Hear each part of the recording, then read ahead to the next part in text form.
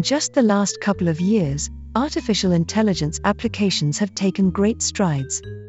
Audio speech produced by artificial intelligence can be almost impossible to distinguish from the speech of a real person.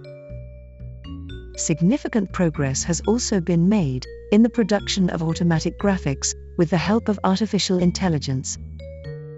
Even movie scripts have been produced with the help of artificial intelligence. However, the results in this area have still been modest.